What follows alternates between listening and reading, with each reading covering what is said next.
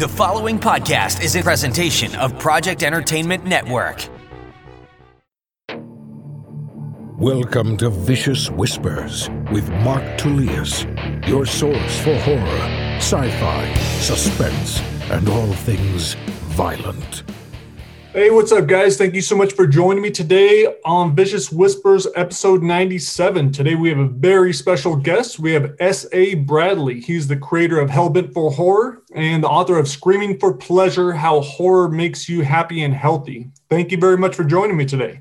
Thanks for having me on, Mark. Now, this is awesome. I was really intrigued by your book because for the longest time, I didn't even want to call myself a horror author. I write in, some like sci-fi, suspense, horror, but all of them definitely have horror elements. But I think I was kind of maybe embarrassed by that. And I kind of always looked down on horror, even though I read it. It was always like, oh, that's Stephen King or whatever else. It's like is not real literature.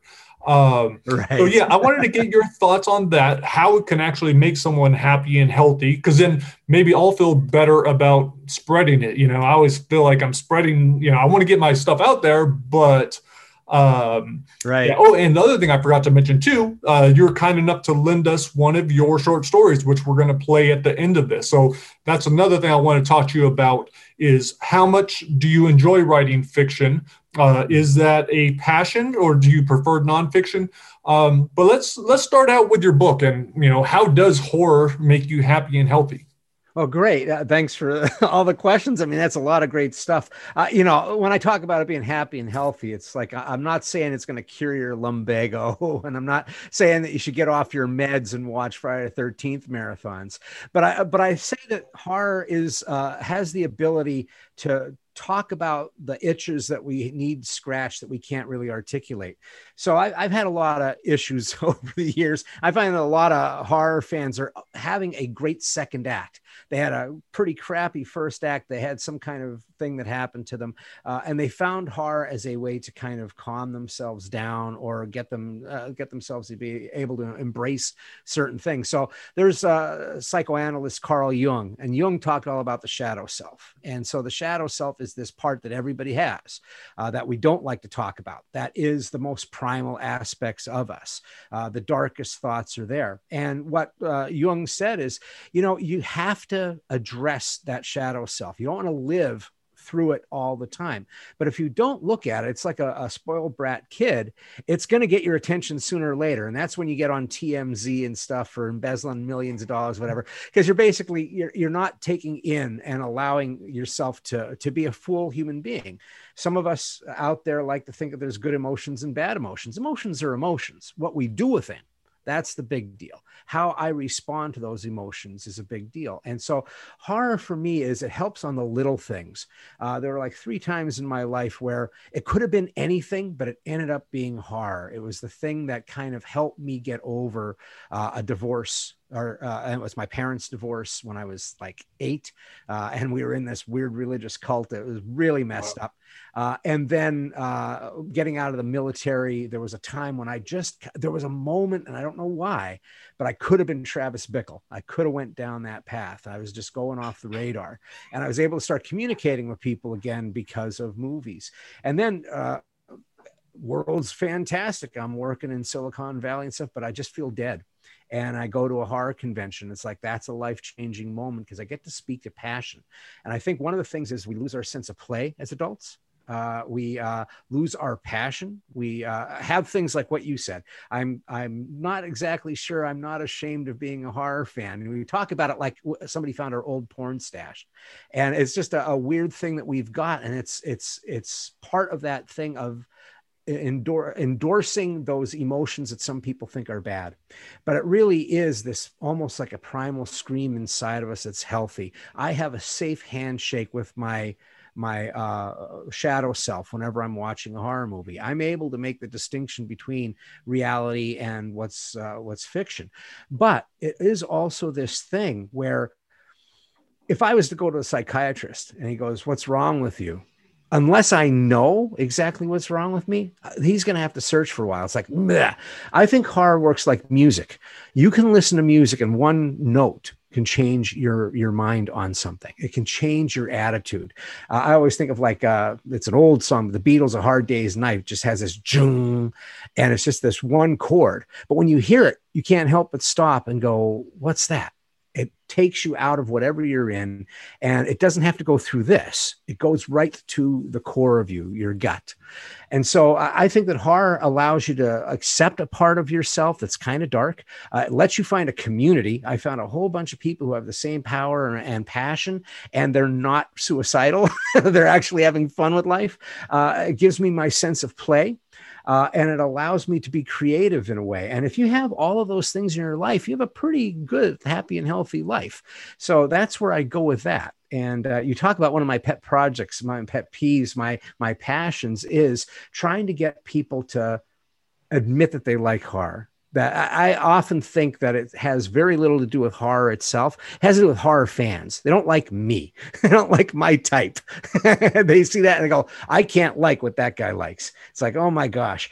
And I think that there's some truth to that. But I also think that people assume that horror is all the one thing that they can't stand. When I go to conventions, or if I go to, say, even better, like podcast conventions where everybody's not a horror fan, half the people there are doing real estate podcasts and the other half are doing comedy podcasts. And they're like, what do you do? And I said, well, I do horror. They're like, oh, and if they love horror, they'll speak to me about 20 minutes on the subject. If they hate horror, they spend about 20 minutes telling me what they hate about horror. It's something that everybody is very passionate about. But I realize that most of the time, people who hate horror judge all of it by the one movie that they hate, the one thing that they go to lowest common denominator. It's real simple to go to lowest common denominator. But some of the oldest stories, the second oldest story, as far as I'm concerned, if we have the original campfire with the original guys like me sitting around eating meat and the fire's going, and the first story is the elder going, thank you so much for being here. You are all family. We are one unit. We thank you, God, for the heavens, and thank you for the animals and all this stuff. That's the first one. The second story is, whatever you do, don't go in the fucking woods. There's something in there that's going to kill you. Stay with us. We're safe.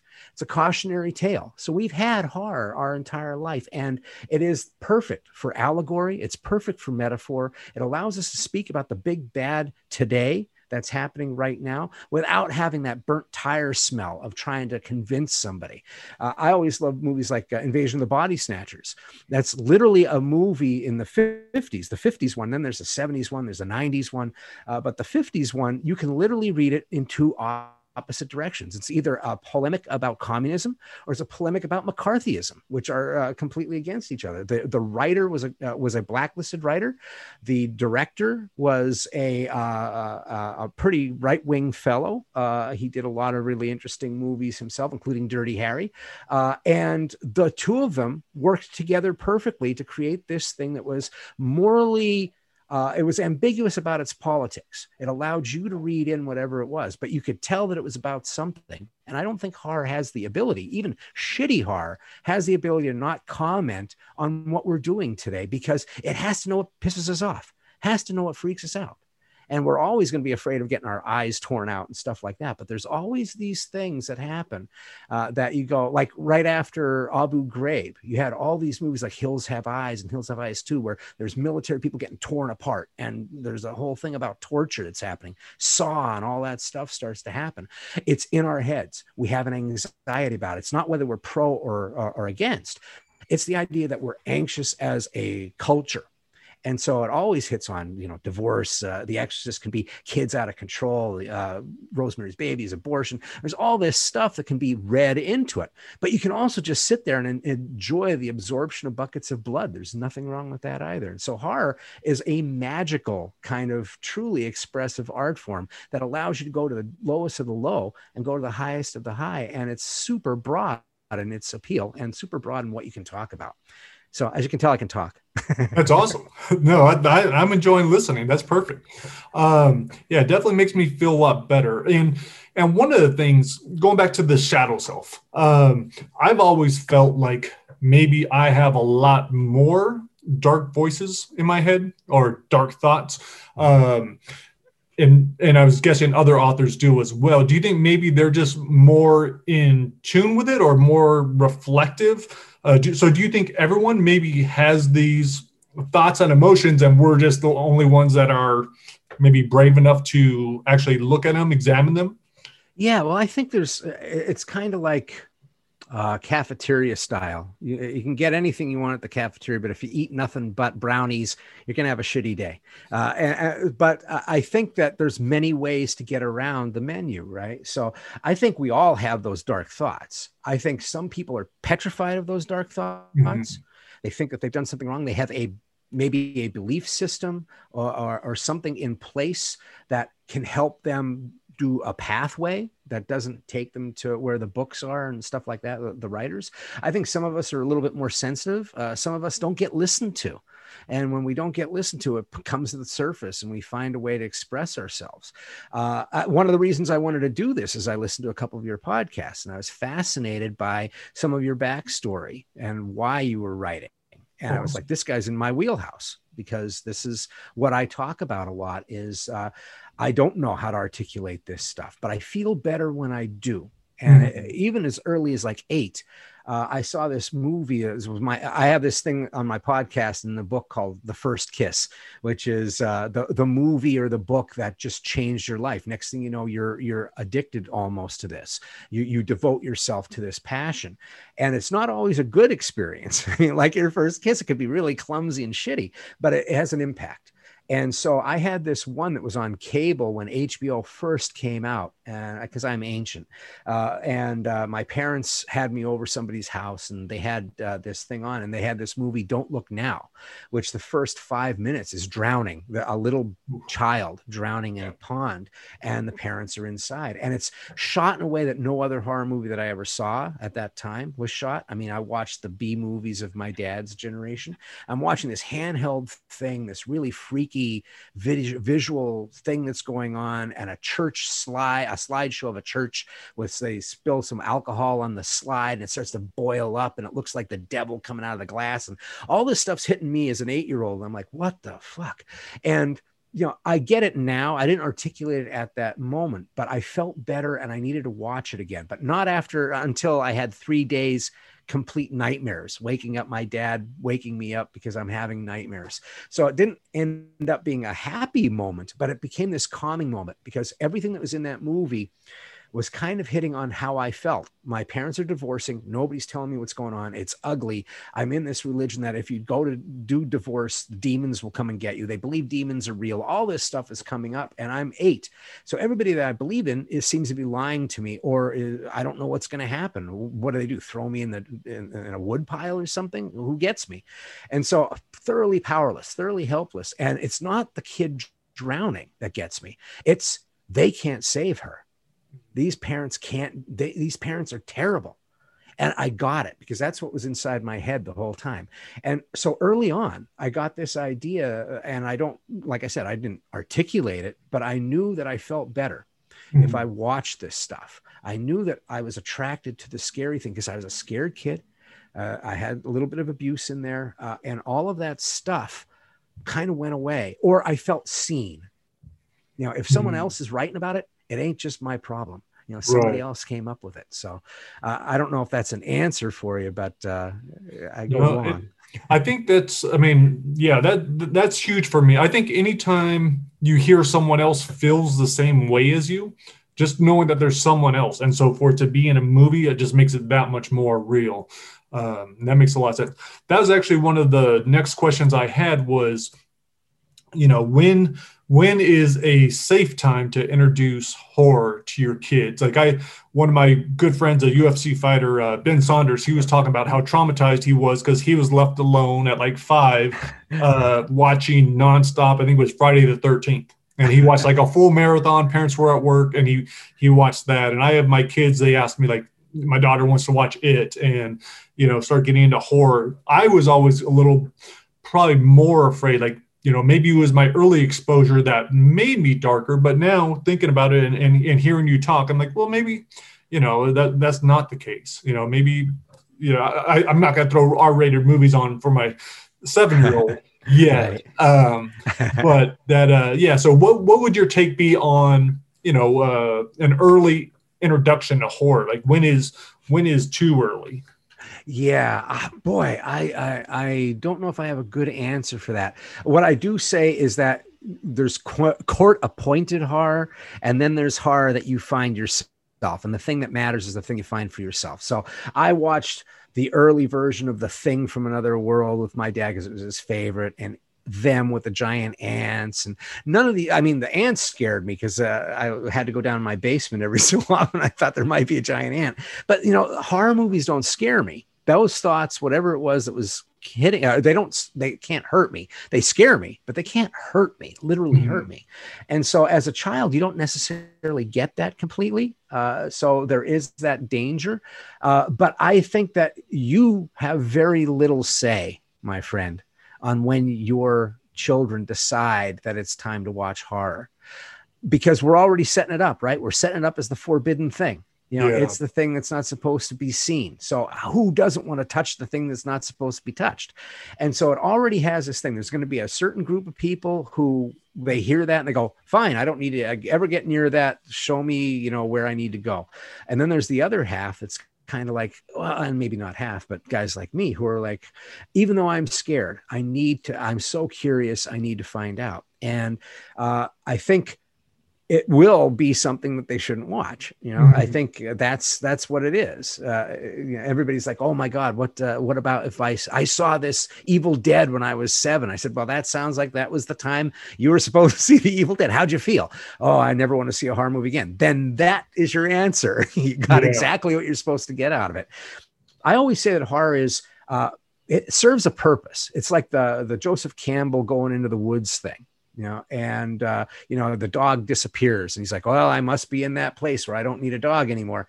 And for horror is very specific in what it's there for. It's not there to share half its sandwich with you at the playground.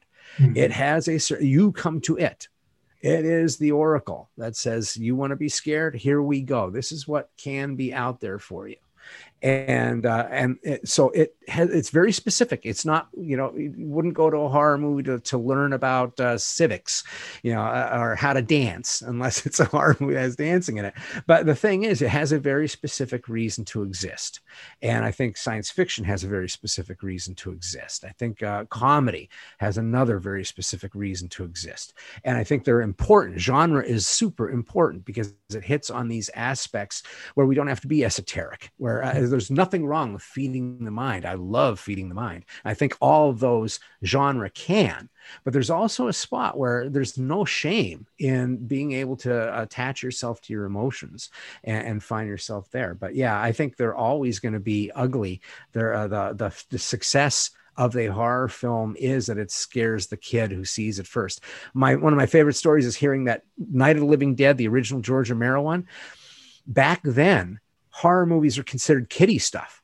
So that movie was at a Saturday matinee in New York City. They played it with some other kid movie.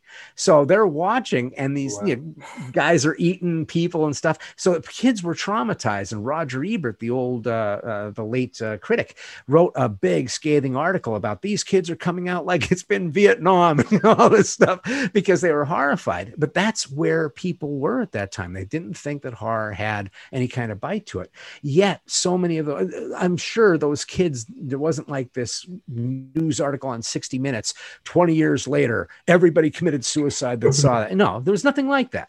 So I think a lot of people probably had an experience that they went, I need to get a little bit more of this. And the other people are like, I have a funny story. This is why I don't watch horror, because I went to a kiddie show and they showed this freaking thing. And so I think it's experiential. And I think it's an important thing. It's like skin in your knee. You don't want your kid to skin their knee. You don't want your kid to get burnt. You don't want any of that stuff to happen. You want them to get lost coming home one day. All that pretty much has to happen on small doses. And I think that's the thing about horror, is that it's always a safe, small dose. There are some movies I would never put in front of a kid. I think there are certain things that are emotionally too much even for some adults, and maybe me, and too much truth sometimes in those horror movies. But for the most part, I think a good scare and a good allegory of, finding out what there is in the world that you are kind of attached to, and see if it works for you, is healthy. Yeah. So. Do you find different types of people liking different types of horror? Like, because I don't watch much horror at all. I don't like it. Like, I don't know. I love writing it. I don't know why I stopped watching it, but I recently watched Lovecraft Country. And I thought it was just like brilliant writing. I loved everything, but it was also disgusting. And I had a very hard time watching the really, really graphic scenes. Like I did not like watching the people losing their skin. And like, I would even turn to the side and like, I just don't need to watch it. So I don't know why I have such a strong reaction, but I was wondering if you kind of noticed any kind of personality types that like certain things and don't like others. Yeah, well, I have to say, you're adorable. I would have never thought that from listening to your stories, right? I was like, oh, this guy's watched August Underground and Serbian film and stuff like that. It's like, no. So it's like, it's great that you have this attraction to something that you also have a repulsion to. And I think that's a very vital and volatile and very creative space to be in. I do think that I talk with friends about this, that there's almost like a Venn diagram that you can get, or a spot where everybody kind of links together. So there are people at horror conventions that are going to have tattoos. There's going to be heavy metal. They're going to be into like death metal. There's going to be kink, maybe. There's going to be fantasy and horror, but mostly like sword and sorcery kind of things. And those, every one of those, there are people that would never touch horror, but there's one spot where they touch all of those things. And that's usually my people. It's usually people that really get into it in a way that they want to talk about it a lot, and they can talk about it for long periods of time. They have passion, and their passions overriding things. I hate to generalize, but at the same point, I will say that I think you'll find that there are people who, like I said before, have a great second act going. Their life is just feeling really good. They have a tendency to go towards some of the darker stuff. And it may be that they're working through something, or they just really enjoy that. They're not there anymore, whatever it is. And there are other people, the intellectual folk that I know that believe in the shining-itis of the world. So it's like they love, if they will talk about any horror film, they'll only talk about The Shining, because that's like artist approved. You have a certain cachet if you can speak about The Shining. And so there's a lot of people who have that. There's people who love ghost stories more than anything else. And women who, I think one of the more interesting things is there's these horror films that came out of Italy called giallo films. And they're really graphically violent. And they're usually, you could make a point that they're misogynistic. I mean, if somebody wanted to call them misogynistic, I really couldn't argue with them. And I ask women why they watch that. And it's like, I live this shit. This is like deodorant for me. And so they're like, we get it in a way that you don't get it. And it's a dance. It's like that Mephisto dance. And there's a bunch of different reasons for it. I think that what I like to say more than anything else is that there's a big umbrella about horror. There's millions of tributaries to the River Nile, if the horror is that, because there's something out there for everybody. There is the slow burn thriller. There is the ghost story. There's the satanic story. There's the serial killer story. There's a supernatural monster. There's the in space, no one can hear you scream story. All of those things are out there, and some of us watch them all, but there's always the ability to just watch the one type that you like, if you want to take the chance to get out there and see it. If the idea of being scared is fun for you. I think a lot of times horror is like the Scoville level for peppers. Some of us just want to like lose our shit eating a habanero or a ghost pepper. I am that kind of person. I went to a coffee shop and it's like, ghost pepper latte, give me that. And it's like, other people won't get anywhere near that, but I have that weird thing of like, I don't mind feeling a little bit uncomfortable. I have tattoos. I don't mind feeling a little bit uncomfortable. You obviously have a fighting background. I never did it professionally. I was a blatant amateur, but there was that whole thing of there's a certain spot of you where you go, I'm okay with a certain level of discomfort to experience something, to go to the adventure, to get past something I'm scared of. I was always scared to fight. So when I did fight, it was like, I survived, this is amazing. And so I think there's parts of that in watching horror films, going to a mosh pit at a Slayer concert, stuff like that. Yeah. I mean, I still, yeah. Now, do you get the same experience reading a book compared to watching a movie? Oh, yeah. What a great question. I love that question because I've done an entire podcast and I have a chapter in my book all about reading, because that's the first place that you probably get to be corrupted. Mm-hmm. Because like my dad was functionally illiterate, so he looked at books as homework. When I got a library card, I started in the science fiction section, and the horror section. I just started getting this. Whoa. Like he was like, you're too scared of a kid to go see Jaws. Why don't you read it? And there's like 5 sex scenes in that are really pretty graphic. He had no idea. So I'm hooked on books, but books allow me to really rattle myself with my own imagination. It can take 20 minutes to read a horrible sequence. I just read Paul Tremblay's The Cabin at the End of the World.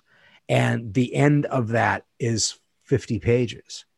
And it is so hard. One person with a gun, another person who doesn't have one, in the rain, and we don't know what's happening in the woods around them.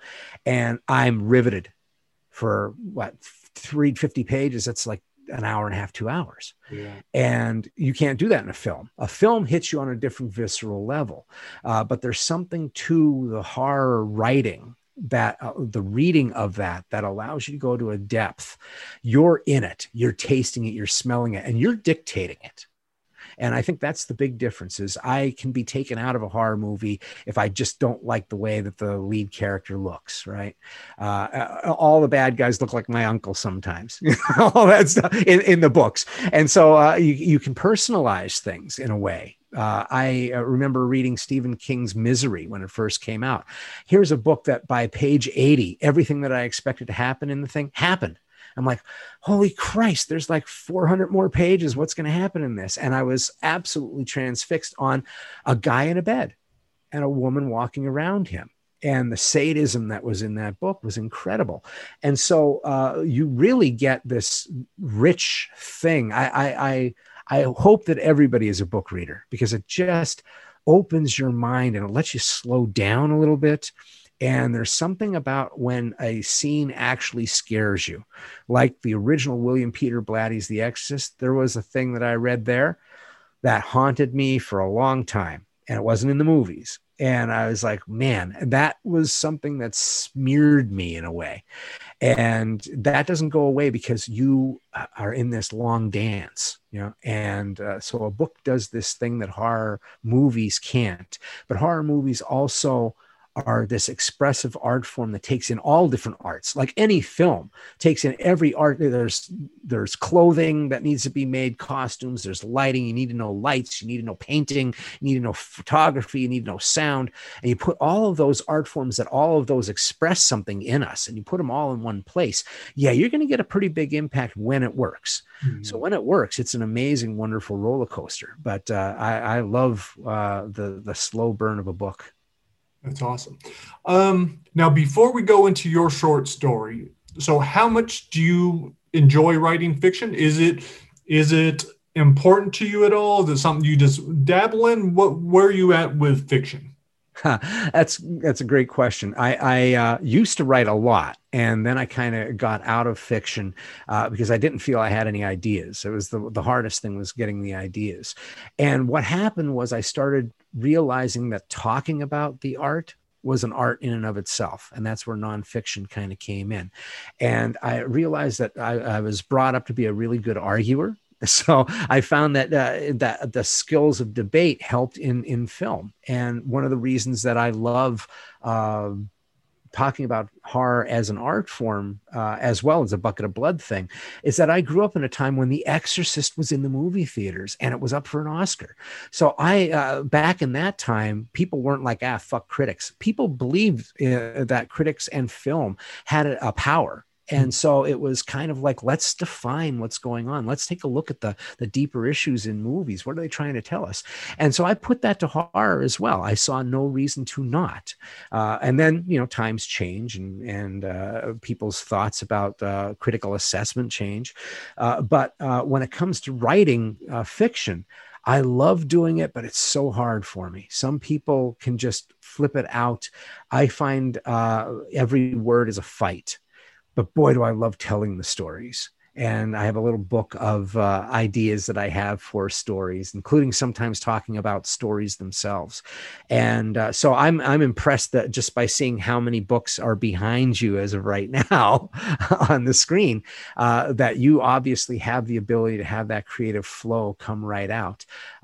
So I'm saying all that, and yet every one of my podcasts, well, 90% of my podcasts are my own material where I do an essay and I take 5 movies and put them together. And every one of those is written and every one of them is around 10,000 words. So it's not like, that's impressive. I could not do that. Yeah, that's awesome. Well, I drag my feet. If you ever do get the urge, maybe you'd be interested in it. Try Not to Die. I love it's the series I have. I just did one with John Polisano, Trying Not to Die in the Pandemic, Trying to Die Grandma's House we had, Trying Not to Die in Brightside. But I have a whole series. They're just like the old choose your own adventure books. Such a great idea. Yeah, like if you choose wrong, you die. And I have readers telling me like it causes a lot of anxiety when they get to those moments to choose because they know there's a good chance they're going to die. So great. What a great idea. I love it. So they're a lot of fun. They're pretty easy to write. They're pretty quick to write. You're awesome. Yeah, we would definitely get along. And so keep that in the back of your mind. If you ever decide you'd like to try it, check one out. I'd love to talk to you about that. Yeah, that sounds awesome. I mean, that's how my brain worked for the first 30 years of my life. Every morning was waking up, try not to die. Yeah. Exactly. Man, I wish I could keep talking, but I need to go do some brain stuff. I got to take my family to some my neurofeedback session. I got a lot of traumatic brain injury stuff I'm still working out. I'm working on nonfiction right now with that book, and man, I just do not like writing nonfiction. It's rough. I mean, you have to be honest. And that's one of the tough parts. And that's one of the things one of the reasons I wanted to talk to you. Cause I was like going, I don't know. Am I going to be a good match for the show? And I was like, I'll be quite honest with you. Your press thing said something like, he speaks his mind. And I'm like, everybody speaks their fucking mind. When somebody says they speak their mind, what am I getting here? I was trying to show off. I really, I don't really. No, you're awesome. You're a sweetheart and you've got this wonderful past. But one of the things that really impressed me was that you were literally where mouth is. You had a serious brain injury and you were writing your way back. Mm-hmm. And to me, that's like superb. And that's what I talk about. People are like, you don't really believe your shit about, and I'm like, dude, you don't know what I was like in 1990. It was not a good time. And I was literally not talking to people. And then I just happened to walk into a video store that had the right stuff on the wall and the guy who would talk. And next thing I know, I'm being friendly with people again. And I'm compelled. I realize how lonely I've been. So I keep going back to this video store and they finally give me a job. And they tell me, you seem to know a lot about these movies. Why don't you just sit here and talk movies? And so that was amazing to me, how something that most people would be very indifferent about kind of helped me. And I think that everybody has their own baton that they can pass. Everybody has the same, a life preserver that they need to put on, but mine just happened to be horror. And being able to write through traumatic brain injury, especially, I mean, it looks like you don't shy away from the MMA days. And I'm maybe reading in, but I would assume that probably had a little bit to do with some of the stuff that's happened to your mind, right? Yeah, that definitely contributed, especially I got back into it to do my book on MMA fighters, and I started sparring and taking a lot more damage. So I'm sure that definitely contributed. Yeah. So, I mean, the idea of being able to, that's the honesty. What I found with my book was that people responded because they didn't know quite what it was. They're like, well, it's kind of like an essay. It's kind of like a memoir, but it doesn't get too maudlin. And then it has this like inspirational kind of weird thing to it. And there's comedy. Said it's a weird book. And I said, well, yeah, it's weird because I'm weird. But the thing is, I needed to be honest about where I was and how I feel about things and how awkward I can be and how awkward being a horror fan can be. And people respond to that.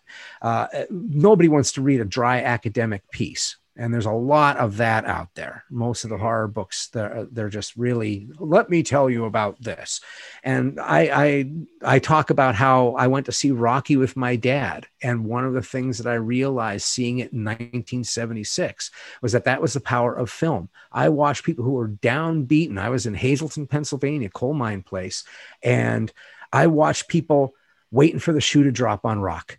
They're like, this is going to end bad because everything ended bad by then. Mm-hmm. And when he knocks Apollo Creed down, adult men jump in the air. We're up for the last half hour of that movie. Nobody's sitting, and they're running. Guys are running down the street, and that bing bong of the bell.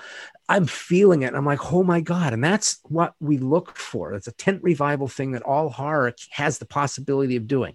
And when you have an inspirational moment like that, and people are like, why are you talking about Rocky in a horror book? I said, because fuck you. That's why. This is part of the story. And the thing is, I don't see a difference. We put up these labels like horror and science fiction. It's great, but it's a velvet rope, right? There's part of us that are elitist horror film guys that are like, oh, if you haven't seen the original, the thing, you're trash. Then there's the other people who go, oh my God, horror movies, that's for knuckle draggers. That's all caused by the label, right? And if we didn't have the label, I think we'd be a little bit better off on it. But there's always going to be, I think it can never be that popular. If it becomes that popular, I think it kind of loses its edge. It needs to be the angry guy in the woods. yeah. No, I've always been like that. Man, well, this has been incredible. I could talk with you for hours, and definitely I want to do this again. So thank you so much for coming on. Now, where should people go? It's hellbentforhorror.com. Is that where they can find all your stuff? You can find links to my book, as well as all the podcasts are there at hellbentforhorror.com. I'm on Hellbent for Horror Facebook page. There's also Hellbent Horror on Twitter, and Instagram is Hellbent for Horror as well. So you can find the podcast on all the places. It's also on Audible and Spotify. So it gets around a little bit. There is a YouTube video page. I'm trying to do more of where people can see my ugly mug, but I keep getting into like movie making. I can't just sit there for an hour, and I have to have pictures. So it takes a long time sometimes to do these things. And if you want, if you like the story, which I guess you're about to play, it's called Wound. It's in a anthology book called Medium Chill. And you can find that on Amazon. And it's a bunch of different writers, and they're horror based. And so if anybody likes that, I think there's a link to that as well on my Facebook or my webpage. Very cool. And guys, if you haven't done it, check out Screaming for Pleasure. The reviews on it are awesome. I was reading through those earlier. It looks incredible. After talking with you, definitely going to check it out. So thanks once again for being on, and we'll play Wound right now, and then you and I will talk soon. All right. Thanks again, everybody. It's been a pleasure. Right.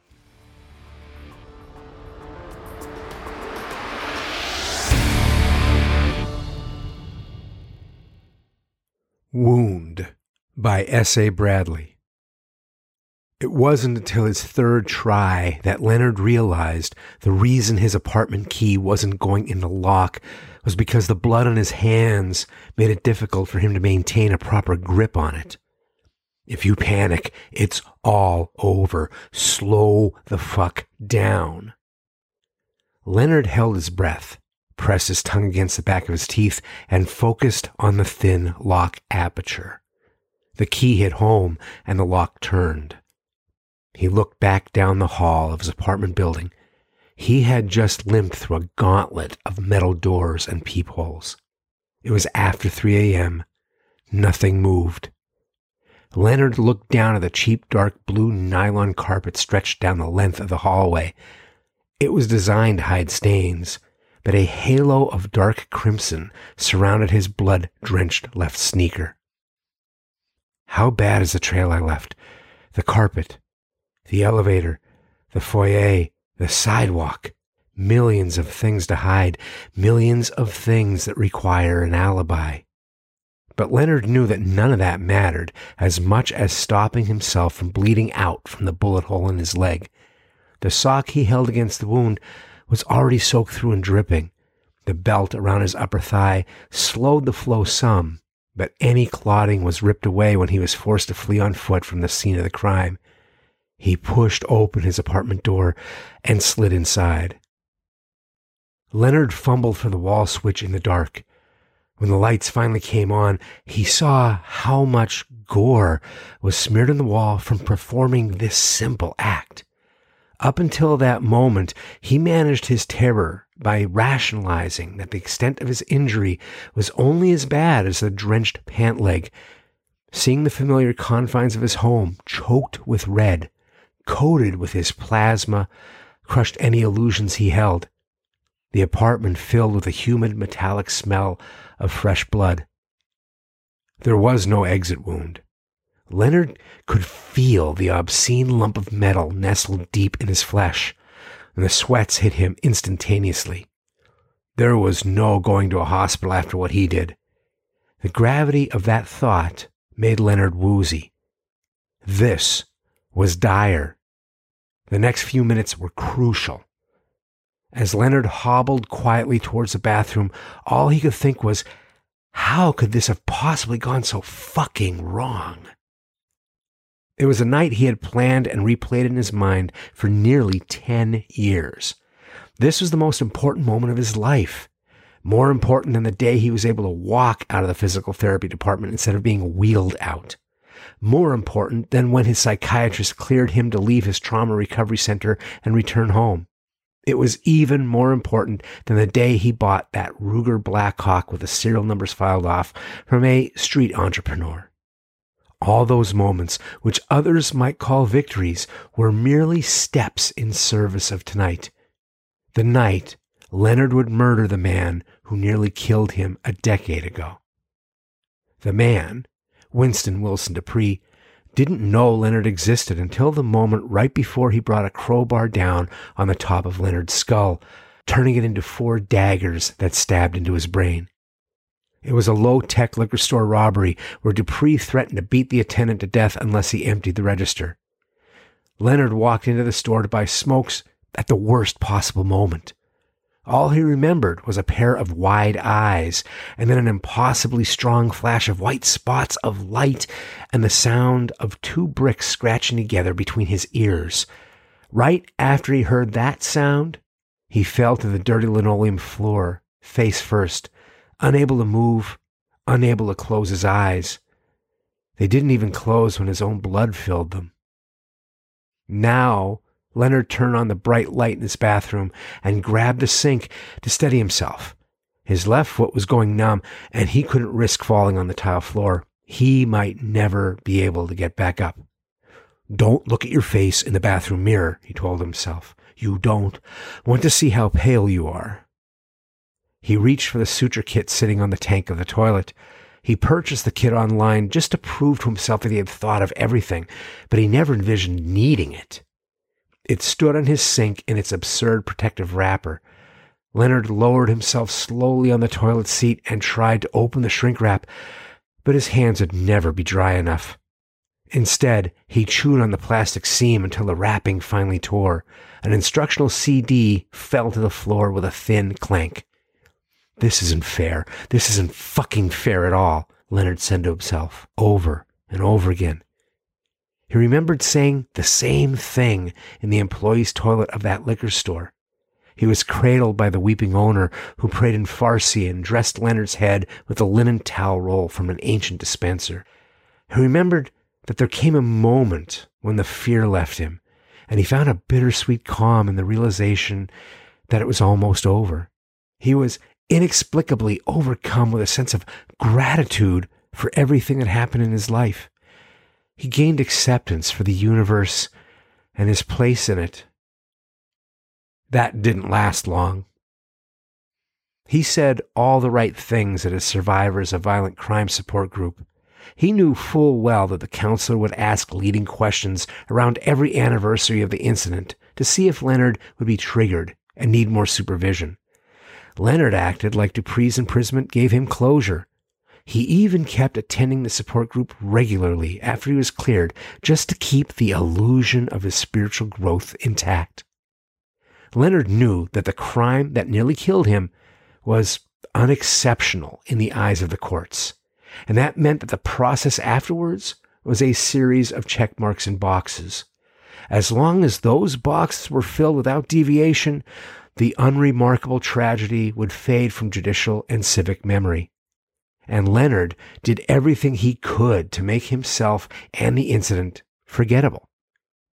Leonard worked so hard to pass himself off as a grateful survivor who was willing to move on with his life that, when Dupree's murder went horribly wrong, it felt like the cruelest blow of them all. Dupree was dead, of that Leonard was sure. He had stuck his Ruger under the man's chin while they both lay bleeding in an alley. He watched the top of Dupree's head disintegrate when Leonard pulled the trigger. But the fumbling, chaotic attack that preceded it went so wrong that it robbed him of any of his satisfaction. Winston Wilson Dupree, inmate number 145731, was easy to track. The online prisoner locator informed Leonard about Dupree's parole. After that, a careful search on social media sites and a catfishing expedition gave Leonard all he needed. The promise of soiled panties in the mail got him a location. Leonard surprised Dupree in an alley. He had the loaded gun pointed at the man. Leonard thought his victim might raise his hands, maybe plead for his life. He didn't count on Dupree shouting and becoming a moving target, weaving erratically around the width of the alley. Leonard also didn't count on the kick of the weapon when it fired, or how loud it would be in a narrow alley surrounded by brick and sheet metal. Even though he aimed at Dupree's chest, the revolver's kickback raised the trajectory of the bullet. It tore into the man's left trapezius muscle and shattered his clavicle. The injury stopped Dupree in his tracks, but the explosive sound of the gunshot momentarily stunned Leonard. The violent recoil of the weapon twisted his wrist and made him look down in shock. That frozen moment was enough for Dupree to tackle him and to try to knock the gun free. In a flash, Leonard was on his side on the ground, with Dupree straddling him and trying to grab the Ruger. Leonard kicked his legs to buck the man off of him. Dupree had his hand on the pistol and tried to push it down and away from his body, but Leonard pulled the trigger out of reflex. The bullet blew through Dupree's hand, and then tore through the man's scrotum and rectum, and then came to rest deep in Leonard's leg.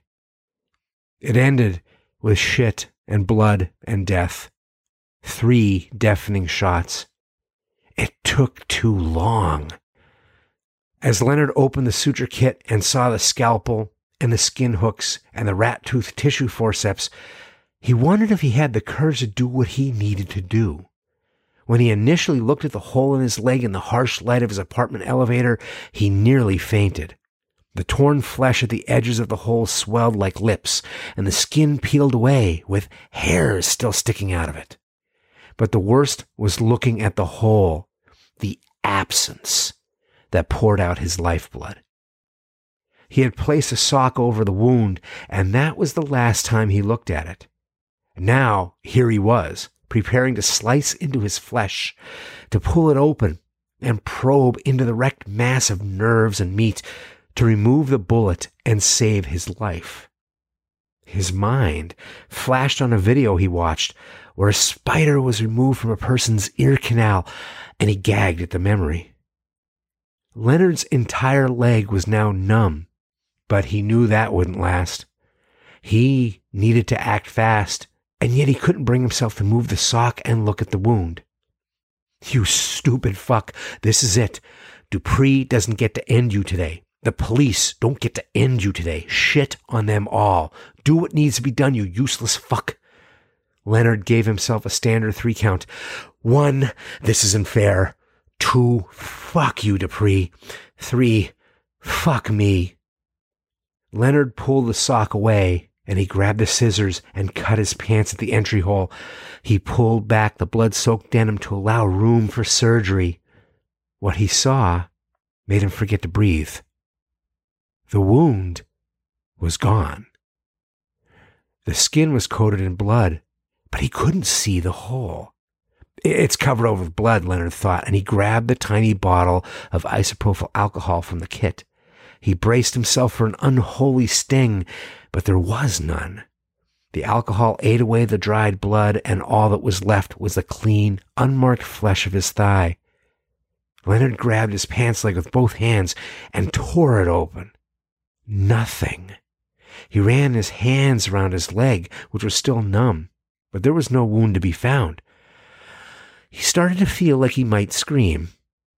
I don't know what's happening, but it's still in there. The bullet is fucking in there. Leonard brought the scalpel to rest on the bleached skin of his leg. It felt distant, like he was watching another video. He slid the blade backwards, and the flesh separated with a pink sigh. And then the blood started to pour out. He moved the blade perpendicular to the first cut and sliced himself open again. It was at the moment he plunged the forceps into the center of his incisions that Leonard felt a sharp, burning pain in the lower right-hand side of his back. A pain so intensely focused that it had a shape like a bean. And then he felt the fabric of his shirt there getting wet. He reached his hand back and touched the wet spot. When he pulled his hand back, it was slick with fresh blood. It was a much darker shade of crimson than what flowed from his leg. The pain in Leonard's back intensified. It came from deep inside him, and he swore he could feel something important shut down, and his body was in shock. Leonard got up from the toilet and staggered towards the bathroom door. There was a full-length mirror nailed to the back of it, and he swung the door to see his reflection. Don't look at your face in the mirror, he told himself. You don't want to see how pale you are. The back of his shirt was coated in blood. Leonard slowly raised the shirt to expose the skin. There it was. Leonard heard himself moan in terror as he looked into that familiar hole, exposing the meat under his dermis, oozing out blood black as oil. He staggered back to retrieve the scalpel and the forceps. Leonard knew that the position and angle was going to make the extraction so much harder, but he knew the bullet was still inside him and he needed to get it out. This was dire. The next few minutes were crucial. He returned to the mirror and turned around and raised his shirt. It was gone. The skin above the location of his right kidney was bloody but unbroken. He'd have to be extra careful with his cuts so he wouldn't cause any more damage to the organ than the bullet had already done. This time he could feel the cold temperature of the blade as it entered him. The pain of the incision came shortly after, as if it rode on the blood that started to pour from him. And suddenly, Leonard was seized with an unstoppable need to look at his face in the mirror. He was compelled to raise his chin and slowly fix his gaze to stare into his own eyes. It was an action as inexplicable as the wave of gratitude he felt in that liquor store bathroom a decade ago, but no less intense. Leonard's face was not pale white as he expected it to be. It was gray. His skin was the color of clay and was stretched tightly across his cheekbones, and that made the small pink hole, which slowly blossomed like a lotus between his eyes, all the more vivid. The end.